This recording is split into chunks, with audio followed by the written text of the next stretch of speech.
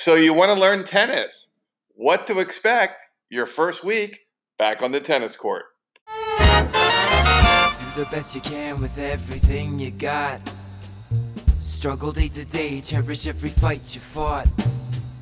Destroy your obstacles, remove the blocks. Got to stand strong, can you do it, break through, can you move on wherever you... Welcome back to Find Your Aha Moment. I'm your host, Brian Lutz of Backhand City. So, what can you expect your first week as a newbie tennis player? Well, let's give you a game plan. First of all, some of the obvious things. You need a tennis racket and you need some tennis balls and you need some comfortable clothing. Don't worry about tennis attire. Unless you're playing at a private, exclusive club, you can pretty much just wear comfortable clothing to work out in.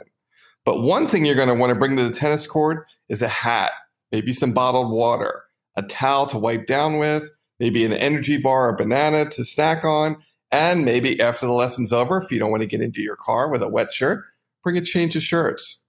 One thing that I think surprises people a lot is they're a little nervous. They have some anxiety when they're playing on the court for the first time. I notice this a lot in our beginner tennis programs. And don't worry, this is normal. This is why you've taken on the endeavor of starting a new hobby or learning tennis. This is where the growth lies. If you're not nervous, you're not growing. Secondly, or I should check that. Thirdly, you need a bit of a practice plan. Even if you're not with a tennis professional, just you and your partner have some simple goals when you get on the court. And I think the first thing you need to do is just start closer to the net. I think people tend to start at the baseline, way back where you see normal people playing that play tennis all the time. I want you to start inside the service line, even start where you're shaking hands and back a few steps and just start bumping the ball back and forth to each other. Just get a little feel and rhythm. And then as you get going, just count how many shots you can hit in a row. If you're looking for courts, a lot of public parks are free or first come, first serve.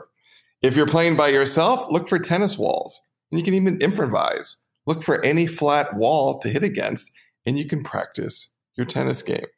If you decide to go all in and take tennis lessons, you've got a couple of choices. You can either do group lessons or private lessons.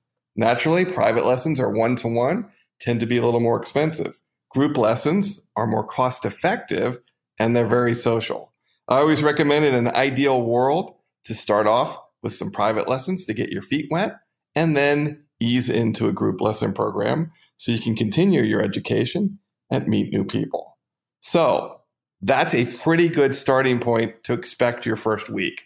Just be patient, be open-minded, and understand there could be a little bit of anxiety, but with just some simple steps and bringing the proper things to the court, you're going to really enjoy yourself a lot more.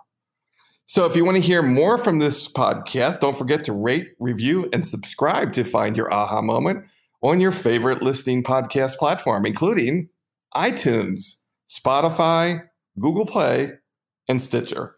And of course, if you live in Miami, the easiest thing to do if you want to start taking tennis lessons is sign up on backhandcity.com. Well, we'll look forward to seeing you tomorrow. Thanks for listening to Find Your Aha Moment.